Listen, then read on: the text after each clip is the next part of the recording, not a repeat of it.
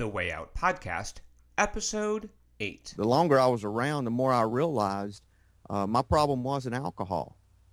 Alcohol was just a symptom. I had to get down to those causes and conditions, as we're told.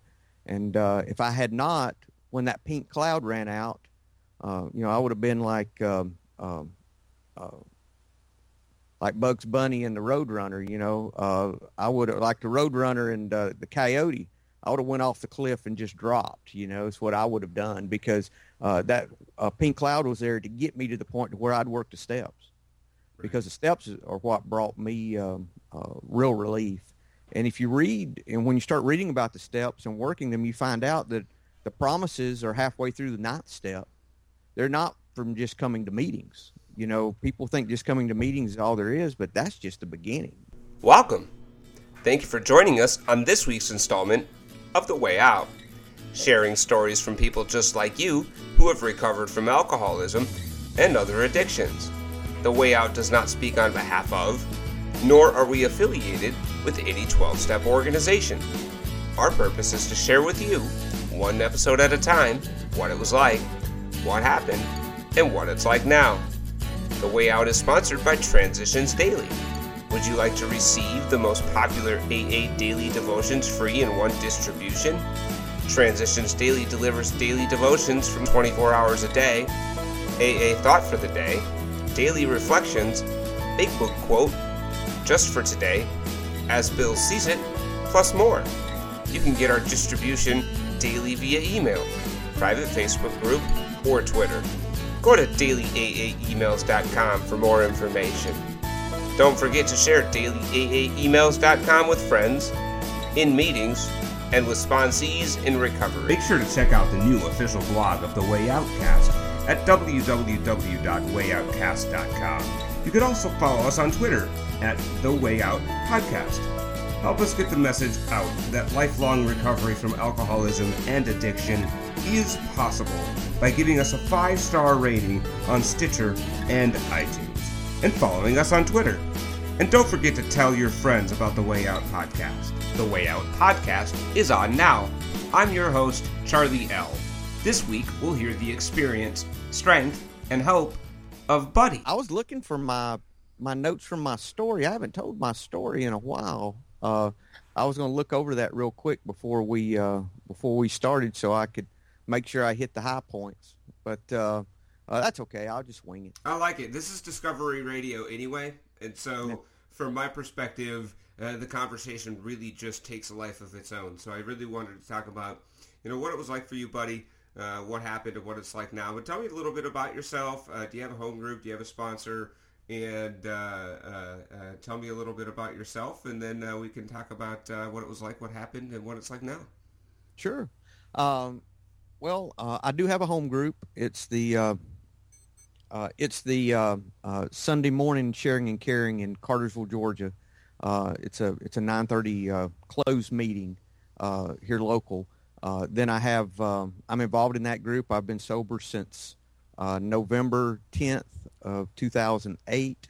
As far as consistent sobriety, I actually started seeking sobriety back in August of 2002. So I came for 6 years in and out before I actually was able to put any real time together, more than a few months at a stint. Sometimes it'd be a week or two, and sometimes it'd be a little longer. So that was a real struggle for me. So when people come in, they say, I can't stay sober. I know what they're talking about. Right. Right. So that's been that was tough for me, but no, I'm here local. I'm very involved. I'm involved in AA. I don't go to as many meetings as I used to. I used to go, every day when I started. And it was funny. My first sponsor, he told me, he said, "Listen," he said, "when you go to meetings," he said, "you keep your mouth shut." He said, "There's nothing. You don't have anything they need." He was from the old school, brother. He was from the old school. The old school. He was just plain and blunt and said, "Listen, you don't have anything they need. If you have a problem," he said, "you come talk to me about that." He says, "You don't talk about your problems in the meeting." He said, "You come talk to me about your problems." And then when you start getting some experience, strength, and hope, you can start sharing that. Until then, you just need to keep your mouth shut. That's fantastic advice. In fact, I wish I would have heard that a lot earlier in my recovery, because I think it would have helped me a lot. Yeah, he was real good with that, and I'm not opposed. I mean, I hear people come into meetings and they'll use a meeting for their sponsor, Right. which is great if that's all they have. Right. I mean, I'm not opposed to that, but for me, the meetings to share experience, strength, and hope, and to encourage the newcomer, because the longer I was around, the more I realized my problem wasn't alcohol. Alcohol was just a symptom. I had to get down to those causes and conditions, as we're told. And if I had not, when that pink cloud ran out, I would have been like Bugs Bunny and the Roadrunner. I would have, like the Roadrunner and the Coyote, I would have went off the cliff and just dropped. It's what I would have done, because that pink cloud was there to get me to the point where I'd work the steps, right. Because the steps are what brought me real relief. And if you read, and when you start reading about the steps and working them, you find out that the promises are halfway through the 9th step. They're not from just coming to meetings. People think just coming to meetings is all there is, but that's just the beginning. It's about getting the steps worked and getting down to those reasons why you're drinking. And that's what helped for me. And quitting fighting alcohol actually is in the 11th, actually it's in the 10th step. When you're working the 10th step, it talks about quit fighting anyone and anything. Right. So it's after you've done those things. So sometimes we come in thinking all there is are meetings, but meetings are a small part of what I got out of recovery. So, and I can relate to that, buddy. I went in when I had my first treatment when I was 15 and waxed poetically about steps at 15 years old, and felt like I was on top of the world and had everybody fooled. And hadn't worked a step, hadn't had a sponsor, hadn't done any real work, but boy, could I wax poetically about steps. And they were passing around that little treatment medallion, and they, everybody in the group, Charlie, you're going to stay sober forever. If I just had a shred of your program, I'd be sober forever too. And I'm full with pride and ego. And the head treatment counselor, I didn't think she was listening, by the way, but the head treatment counselor usurps the circle, buddy, grabs the medallion, looks at me, and says, "You're lying to yourself. You're lying to this group. And you're going to use again, and if you do, it's going to kill you." And she dropped the rock, dropped the mic, and everybody was like, "Oh my God, I can't believe she said that to you." And I'm like, "I know, right?" And she was right. And I'll never forget her for that, because she had the cojones to be honest about it, and she saw right through it. And I had another attempt when I was in my 20s, and it was the same thing. It was all about going to meetings and trying to be the recovery ninja. Never worked a step. Never did any real work, and it kept me sick. What I learned too, Charlie, was this program's a gift. Everything I have is a gift. How can I take credit for a gift? I can't, because I haven't done any of this. The first thing we learn is that we're powerless. And once I submitted and acknowledged my powerlessness, I think that started opening the door for my higher power to start working. And anytime anything happens, I'm always reminded it's a gift, so I can't take credit for any of those things that happen in my life. And our job and what the steps do for me are get me able to receive the gift. They get the ground ready. One of the devotions recently was that our job is to get the ground ready, and God plants the seed. And that's a good analogy for me. I don't have the seed. I don't have the ability. My job is to get the ground ready, and for me, that's what getting rid of my resentments and my anger. First, my anger toward me and my anger toward God, and then once I got that out of the way, I was able to become more willing and more humble, and then able to start correcting my relationships with other people. And that's getting the ground ready. Right. Tell me a little bit, buddy, about what it was like for you before you started seeking recovery. What was life like for you? Sure. I was a businessman. I did not drink much as a teenager. Actually, I was involved in church as a teenager. It delayed my alcoholism, really. And then I started feeling stresses and pressures from business in my late 20s and started drinking more regularly to help deal with those things. Had a business fail when I was 33, 34, and I'm 50 now. And when the business failed, I started drinking really, really heavy because I had so much of my self-worth tied to my business success.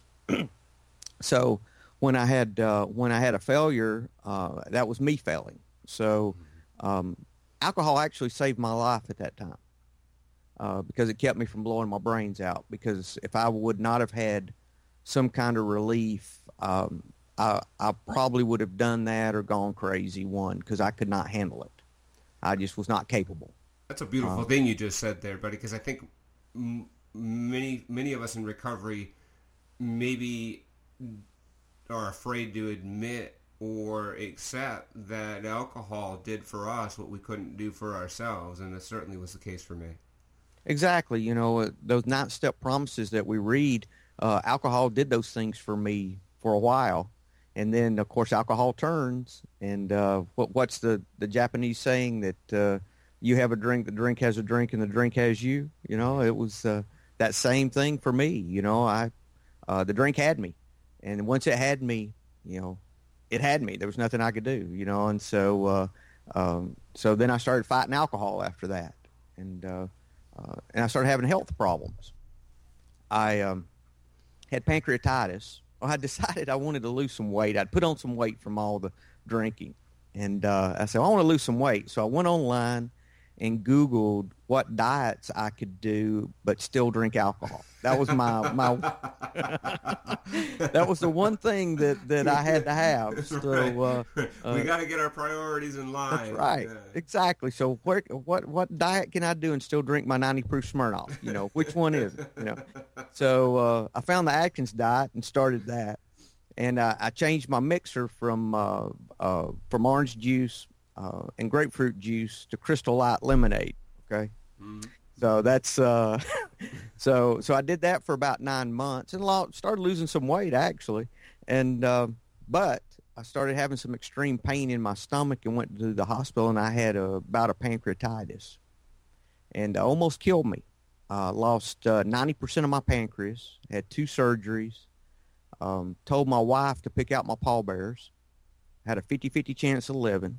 I was 36 at the time. Wow. So I hadn't drank but a few years alcoholically. Mm-hmm. So, it was bad. I finally got out of the hospital. I lost 60 pounds during that bout. So that started in October, and it was over in March. I was in and out of the hospital. And within a few months, I was drinking again. And the doctor told me, he said, if you drink anymore, you'll probably die. He said, you've had, this is directly as a result of, they told me my alcohol, my drinking, because 40% of the time it's pancreatitis is alcohol, 40% is gallbladder, and 20% they don't know. Being I drank a gallon of vodka a week, chances are. you had a clue. Yeah, as to what it might be. Yeah. Just maybe. I mean, it's possible. It could be. So, but I was back drinking in no time. Now, were you making attempts at this point, buddy, to stop or to moderate? Yeah, and I knew nothing about any recovery at all. I was a home drinker. I didn't drink out in bars. I drank at home. I'd gotten at that point where I was drinking 24 hours a day. I was just finishing the next day the drink I didn't finish the night before. So, and I tried to keep an even keel. I didn't really try to get, out of bounds. I just tried to keep, an even buzz all the time. Right. So that was my goal. Right. Sometimes successful, sometimes not, but Bingo. That was the goal. So any appointments I had, I was in the real estate business. Any appointments I had, I would I would not drink in the morning and go do my appointment, do my best not to, and especially if I was, meeting with someone or I didn't take people places much, but if I did, I tried to not be drinking during that time, of course, and then after lunch I would, I'd be back home and work from home the rest of the day. But I worked all the time, and I worked a lot, and during that time I would drink. So, but then I started having other consequences. I got a DUI, and then after that I said, I have got to do something about this. It's controlling me again, and that's when and this was after the pancreatitis, and after all the bouts in the hospital. So I went to treatment center just to detox. I went to detox. Yeah. Came out and started into AA at that time. And the first meeting I went to, I really that's the first time that I saw anyone that I thought drank like I drank. That gave me hope that I could that it could work for me. And it's funny, it was out of pride and ego that I thought that, because this guy that was talking, I said, I'm a lot smarter than this guy. If he can figure it out, I know I can.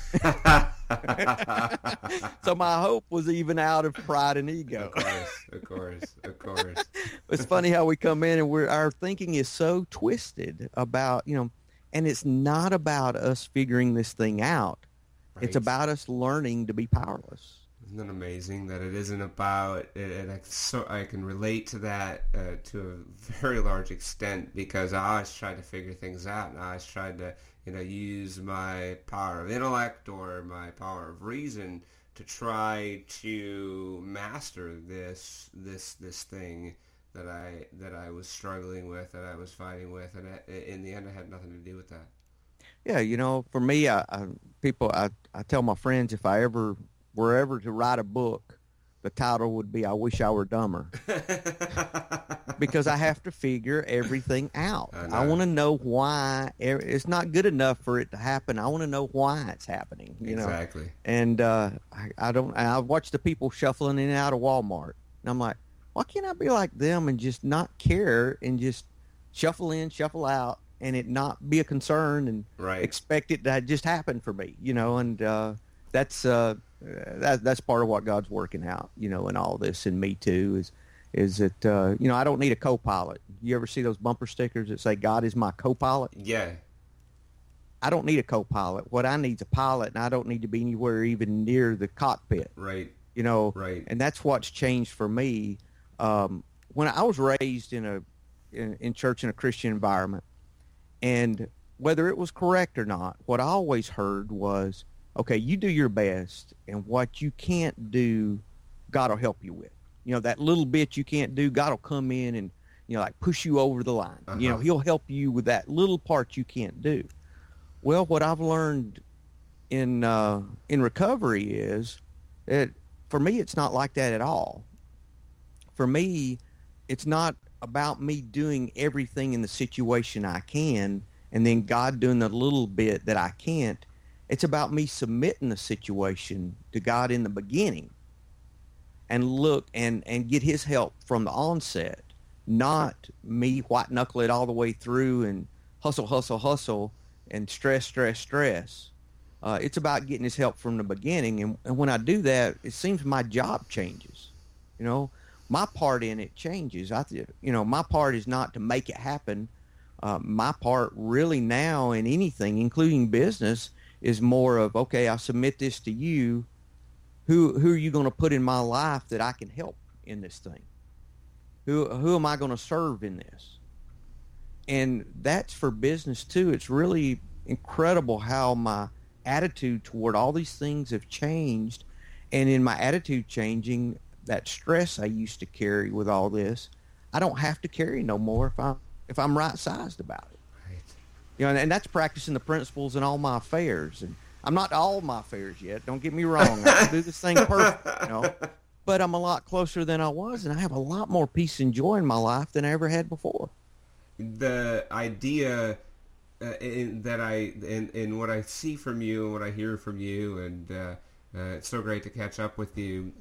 Something that I grabbed onto really early in my recovery that has took hold.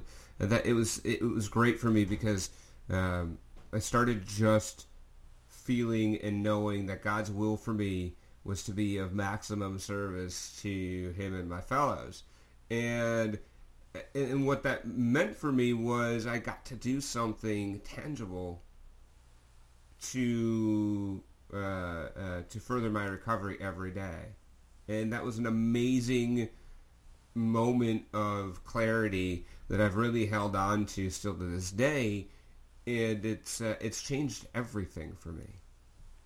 And that's the gift, Charlie, that we get from this thing, is that we don't have to run the show anymore. And there was a lady that I used to hear in meetings a lot that would say, our job is to do the next right, be where our feet are.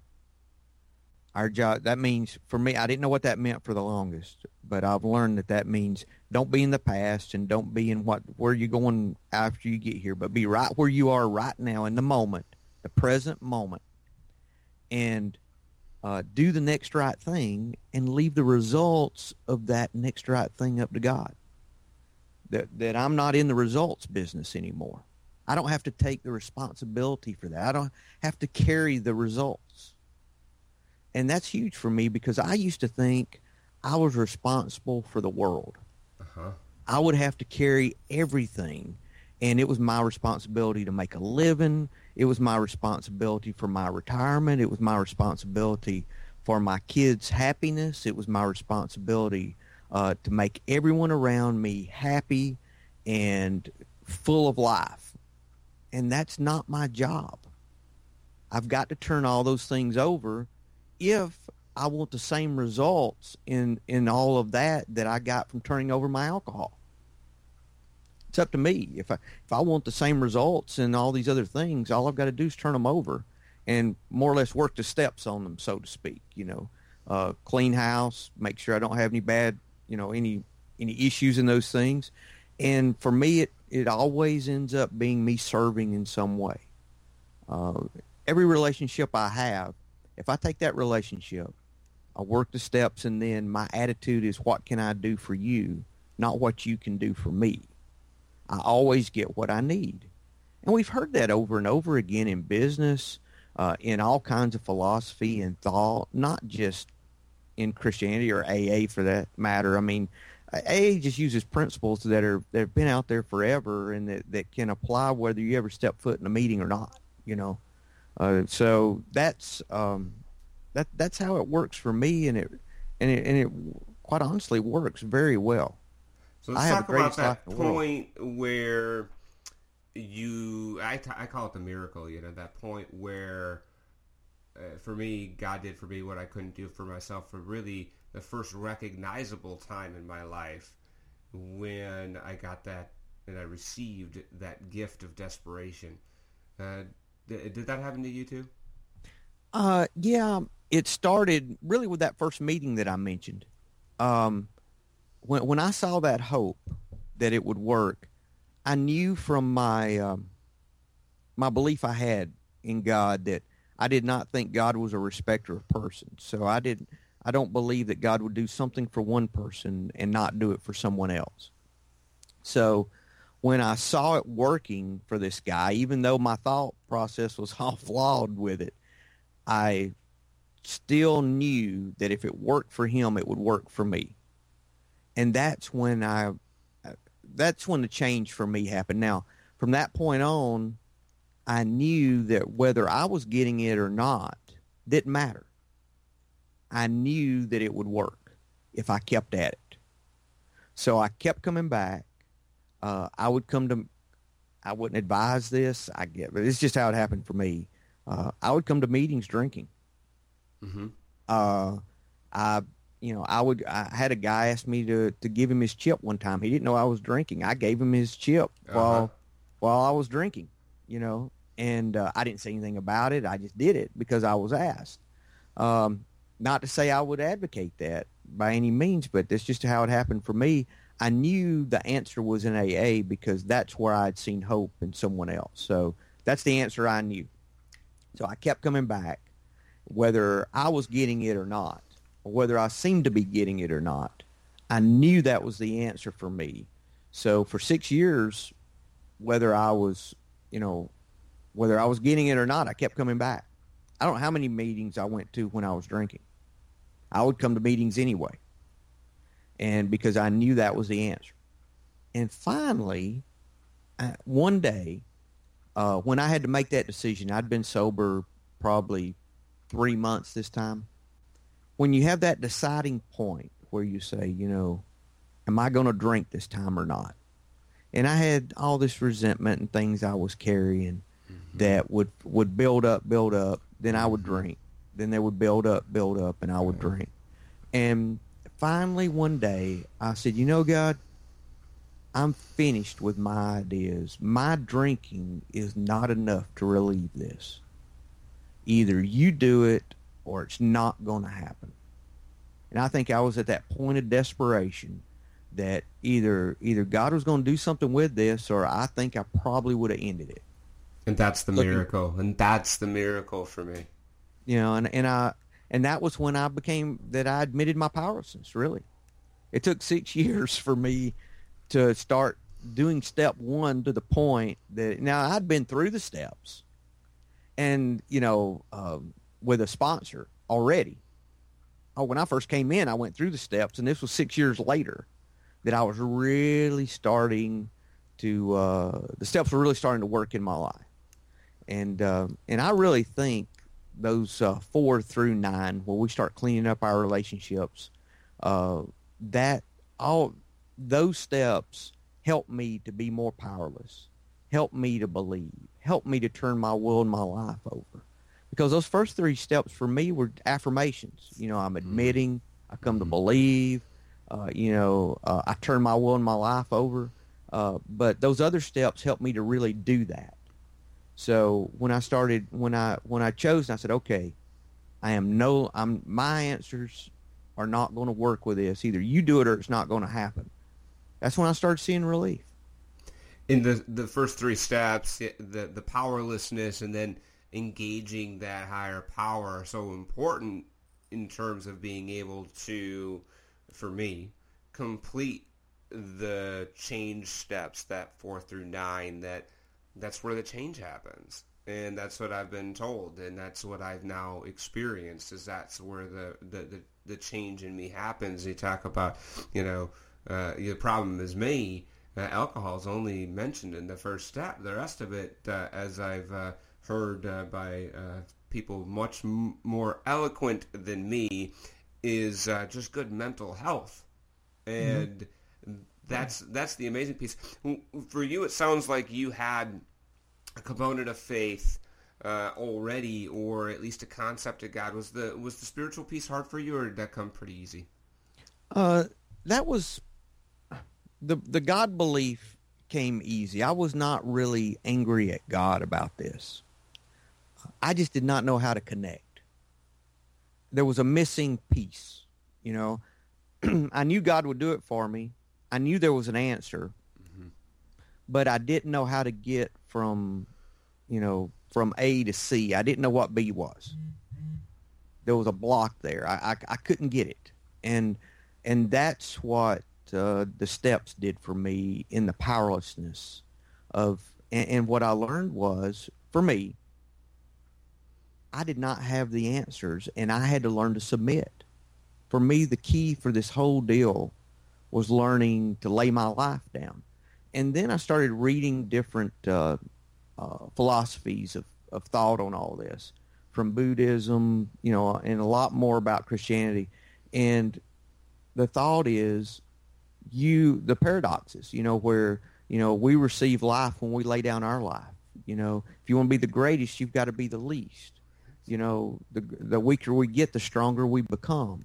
That's just more ways of saying step one, is that we're powerless. When I saw that, I thought it first said that I'm powerless over alcohol, that my drinking was unmanageable. And, that's what I thought it said. I thought it said I was powerless, and it says we are powerless. Right. So I was years before I said, wait, that says we, not I. And it says life, not alcohol. Mm-hmm. And so I'm like, okay, so I'm barking up the wrong tree here. This is not, I'm trying to fix me. Right. And I can't fix me. It's not possible. Yeah, it's funny and very interesting because for me, I had to just run an experiment. I had a resentment against God because my mom died when I was 11, and I made an active decision that I wanted no part of a God that would allow that to happen. Mm-hmm. Right. So I carried a big old resentment against God for a long, long time, and it served me very poorly and really set me up. You talk about laying the groundwork. It really laid the fertile ground for my alcoholism and my addiction to really grow and flourish in my life. And I had to get to a point where nothing else, I had tried everything else, and nothing worked. It just was miserable. I was ruining relationships. I was ruining careers. I was ruining my families. And so I ran an experiment. And I'm good. I'm done. I'm just going to try this. I can always go back to drinking. I know what that's like. I know what that offers me. I know what that life consists of. So if this doesn't work, I can always go back. And so when people say I can't drink, I disagree. For me personally, I sure can. Mm-hmm. I sure can drink. I know what it's like. And it's hell on earth. And so I put everything I could into trying to develop, and I didn't. And the other mistake I think I made for me about God was trying to create, as the steps say, God as we understand him. I took that as Charlie has to create his own concept of God, and it has to be a very defined concept of God. And until I figure out this very defined concept of God, I'm out of luck. And that's not that for me, that ended up not being the case at all. It ended up being more of a case of I'm willing to accept and believe that there's a power greater than myself that can help me, and I am going to try to engage that power, whatever that looks like. And what that looked like was taking advice and following in the steps of people that had gone before me, and their life was getting better. What did they do? And I just started doing that stuff, and lo and behold, buddy, life started getting a little better.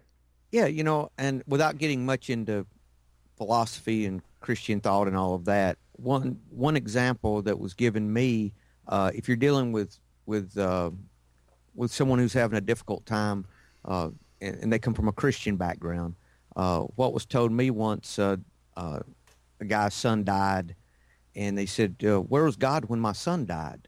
And the guy replied, "Well, probably where he was when his died." Right. We've all experienced harm. We've all experienced grief, and if we take that thought process, God Himself. So that's neither here nor there, but a way that we sometimes can accept if we come from a Christian background, a way that I can accept things not being perfect for me. The life's not always going to be perfect. When I gave up that control, though, was really where I saw that difference. And in other things too, So, and one thing for me that really changed a few years ago, I felt like I needed to start doing more service.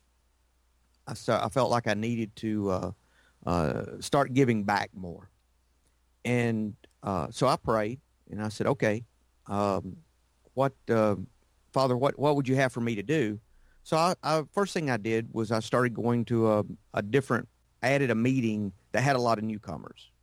And the first time I went, I had someone ask me to be their sponsor. So that's when I started sponsoring regularly. And that was a few years ago. And then God put some guys in my life, some were in AA and some weren't, to serve. Had a guy that was in AA that had been put in a nursing home, and I ended up going over every week, taking him out of the nursing home, taking him to a meeting, taking him to lunch, and buying his groceries for the week. And then we'd go back to the nursing home. He had a few little groceries he liked. So we would do that every week.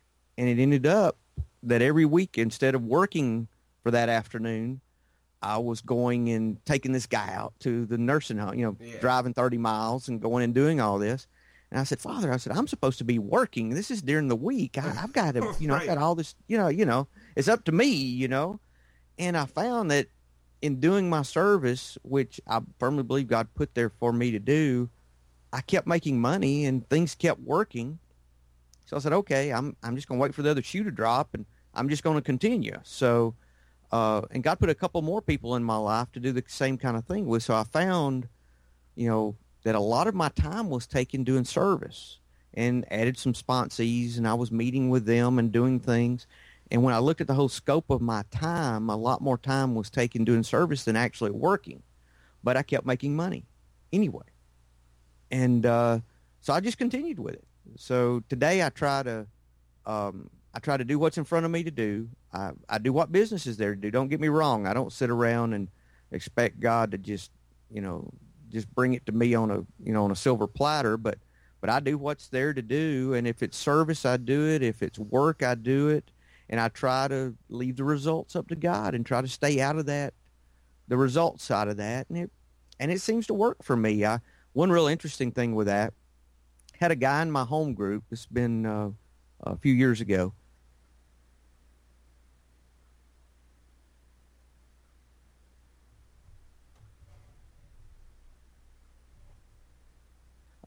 Actually, I'd left that home group because of a change in schedule, but he was still a member, and I was in that group at one time. He had heart surgery, and he was in the hospital. So I said, I'll go visit him. I didn't really like the guy, didn't know him that well, but I felt like I needed, one of those things I felt like I needed to do, and I was wanting to do more service. Mm-hmm. So I drove, to the neighboring town about 30 miles away and just to go visit him. What I didn't know was this guy he started a service at that time, 12 years prior, which was called Transitions Daily, where he sent out every day through a couple of private groups all of the daily AA emails, all the daily AA devotions, all of them. I mean, you had As Bill Sees It and Transitions, and daily reflections, 24 hours, all those things. And he sent this out to a Yahoo group and a Google group that were closed every day. And he'd been doing this for 12 years. And I got to know him a little bit. I even got it in my email, and I didn't even know he did this because he didn't talk about it in meetings or anything. And I'd gone to meetings with him for years, had no idea he did this. Mm-hmm. He asked me, he says, buddy, he said, when I go to that great meeting in the sky, he said, I have no one to turn this over to. Will you take this up for me and handle this service? And I was honored. And he's still alive and he's still helping with it, but I've helped him to get it more automated to this point. And we're up to over 12,000 people now that get this every day. And that never would have happened if I would not have gone and visited him in the hospital, not knowing any of this. And I think it's great how, God works in those things. That's the kind of service you want to do. Where you can say, you could really beat your chest about that if you wanted to, 12,000 people a day get their daily devotions from what we send, that right. kind of thing. Mm-hmm. But, it started with me just going and visiting a guy in the hospital I didn't even like. Right. Right. And I think that's how God works. I really do. And it's all a gift. And that tells, it's not about me being anything more than willing, really, And the great thing I found in AA, and I realized this after a few years, Charlie, was, we talk a lot about a higher power and a God in our life, and I believe it's essential that you have some sort of higher power, and that's the usual thought in AA. Right. But when do we ever talk about what that's supposed to be, or say it's got to be this or got to be? We never do that. Never. We never even have a meeting about what your higher power is. Never. Yeah. You know, because that's none of our business. That's a personal thing that you figure out for yourself. That's right. So it's kind of odd to me, you know, that you would have something so important, but yet we don't give guidelines on what that's supposed to be. It's funny too because it really stems out of Bill W. From early in those days when Abby Thatcher from the Oxford groups comes and says, I've got religion, and he's sober, you know, and Bill is aghast because he's got religion, right? And Bill can't deal with that. He cannot deal with that. He's amazed that this guy is sober. Thought he would have been dead a long time ago, the way that his alcoholism was running Ebby's life, and he's absolutely stunned that he's sober. But this religion deal, I can't get my head around it. And after debating over and over and over at the kitchen table, Ebby, I think, in a last-ditch sort of, well, Bill, why don't you create your own concept of a higher power, you know, and right. and I think of that in my mind's eye, like Ebby, thinking to Bill, you knucklehead, you know, it doesn't have to be that complicated. Just whatever it is, it just has to be bigger than you. You know, and I think people come in a lot of times to the program and they bring this preconceived idea of what it must be, what their God must be. And I think that's one of the first things that that has to be smashed is that it doesn't have to be the God that you were raised with or the God that you hate. Right. You know, it doesn't have to be that God. You know, it just can't be you. Right. It just can't be you, you know. Or it can't be somebody else. That's what I was always told. Is it can't be you, and it can't be somebody else. And I had no concept of it at all, and I just ran, you know, nothing. I had zero concept, and actually that worked the best for me to have zero concept and let that concept build over time.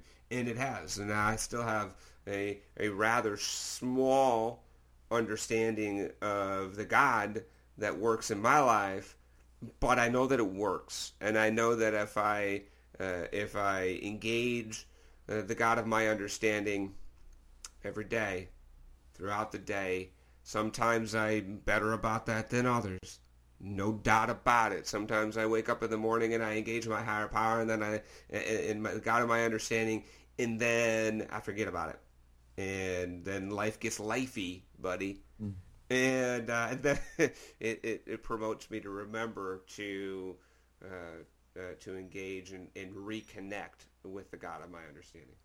You know, used to, I thought I had God figured out. You could ask me any question about anything, and I had a box that I could put that question in. You know, and over time, and when I've gotten more into recovery, I just threw all that out. You know, there's so many things I don't understand, and I don't try to place them in a box. I just, that's so far above my pay grade. I really feel like I'm the 4-year-old that can't understand why I can't have a Snickers for dinner, you know. That's me. Yeah. You know, and I don't know if that'll ever change. That's why I just have to say, well, okay, I can't have it, okay. You know, Yeah. You know more than I do. I'm not going to try to figure it out. I don't need to know why. I mean, I don't have the ability, I think, to even comprehend or understand that. Right. Yep. So I gave up on fitting everything in a box. There's and every day there's more and more I don't understand. You know, and that's just the way it. Let me read you something, Charlie. This is from the big book. This is step 10, but this really is the essence of the program for me. It says that this is not an overnight matter.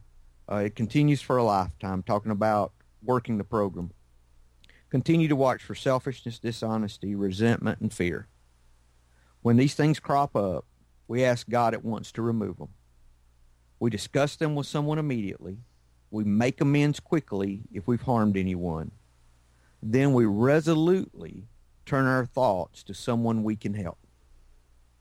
Love and tolerance for others is our code. So what I've learned, and I had a guy in the program teach me this, he said, listen, when you don't know what to do and you've got everything cleaned up, he says, go find somebody to help. They don't even have to be in the program. He says, just do something for somebody else. And he says, if you're stuck and you don't know what the next thing is to do, Do something. Just ask God to send you somebody else to do something for, and do the next thing that's in front of you to do, and you'll get unstuck. You know, and I thought, God, that is simple. That is so simple. And we want to complicate it and add all these other things to it, you know. But that's it. That really is, in a nutshell, the entire program. That's recovery for me. Absolutely, absolutely. I have a great respect for the Big Book of Alcoholics Anonymous, and they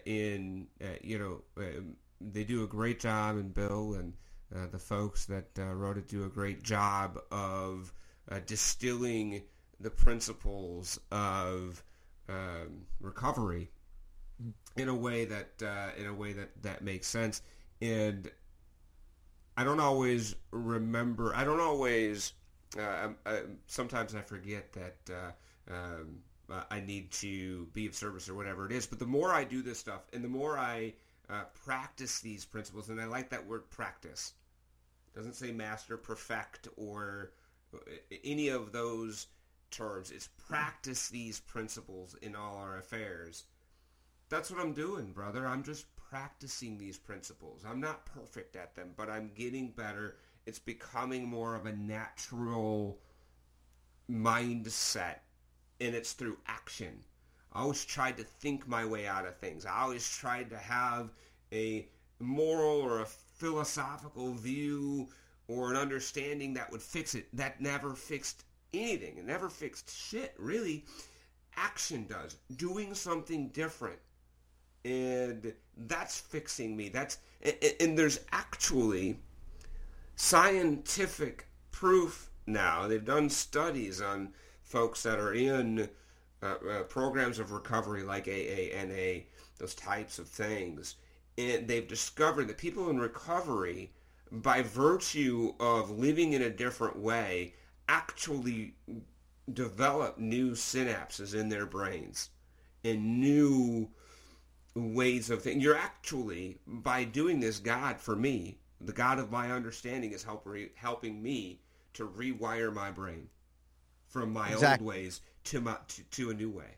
We're told we've got to act our way into right thinking. You know, we don't think our way into right acting, and that's I've heard that for years. Never understood it really, what they meant. I just shake my head like I did because I didn't want folks to think I didn't know what they were talking about. Finally figured it out, you know, and I said, "Oh, that's what they're talking about." Right, that's the same as the faith without works is dead. It's the same thing. Right. Bingo. Same thing. Same thing. And, so it's all about if we do the action, and the action's never about us. If it's an action that feeds our selfishness, it's probably not the right action. Mm-hmm. Mm-hmm. It's about us being a service to other folks in every relationship in our life. I found in business, if I go and when I'm dealing with someone in business, if my mindset is, what can I do for you today? Not what you can do for me today. That is me being of service. And I got to where even when we finish conversations, I'll say, okay, now is there anything else you need from me today? And I leave it open-ended.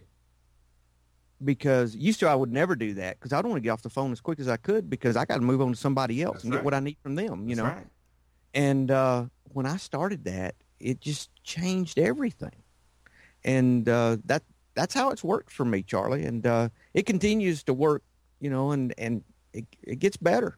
It gets better, And that's the message I get out of your story, buddy. And it's a really powerful message, which is there's some simple things that took a long time for me to get to a place where I could, and maybe you could too, where I could get there. But there's a few simple things that I do that have given me a life beyond my dreams. It may not be the life that I wanted, but it's a life that is better than I could have imagined.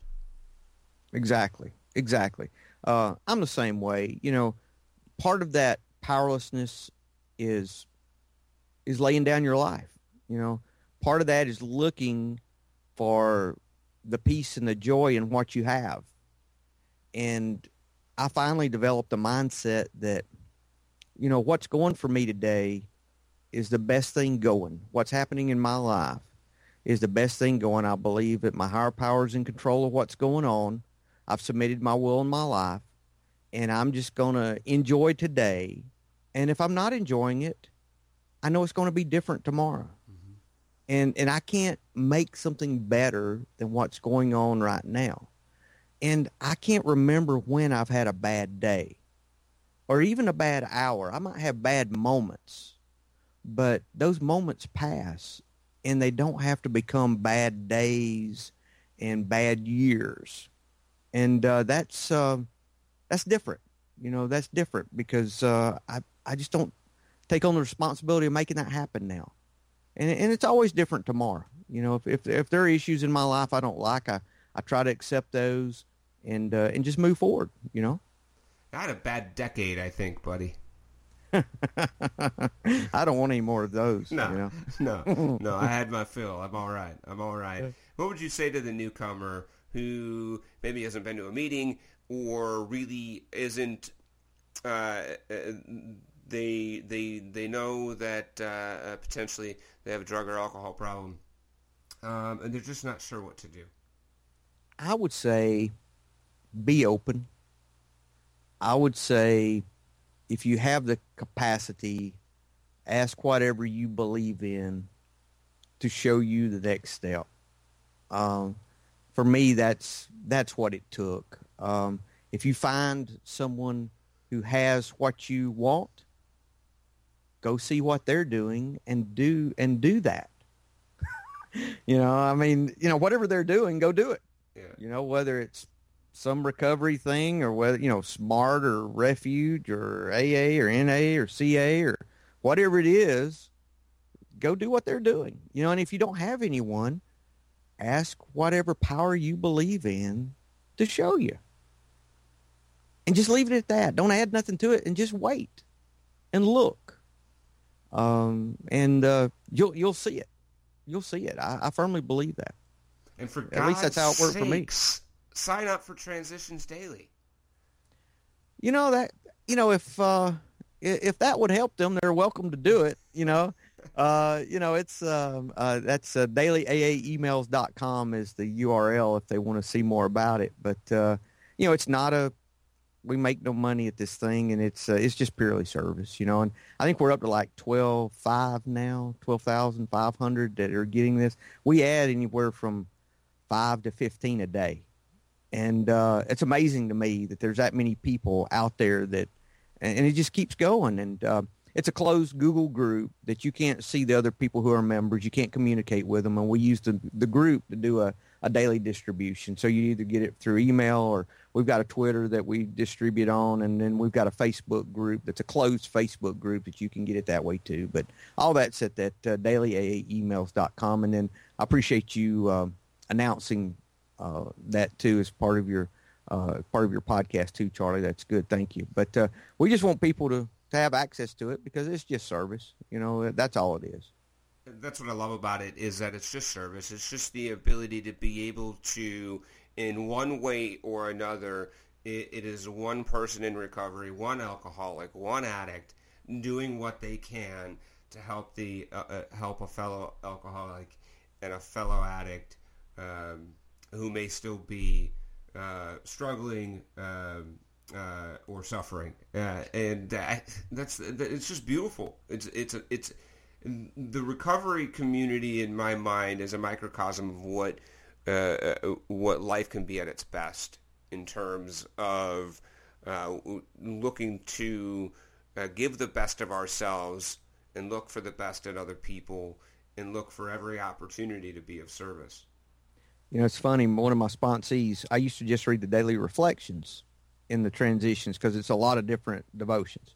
And I had a sponsee said, he says, I'm reading the whole thing. He says, and I get a lot of, I thought, fuck, now I got to start reading the whole thing. He's doing it. He's not going to outdo me. Yeah.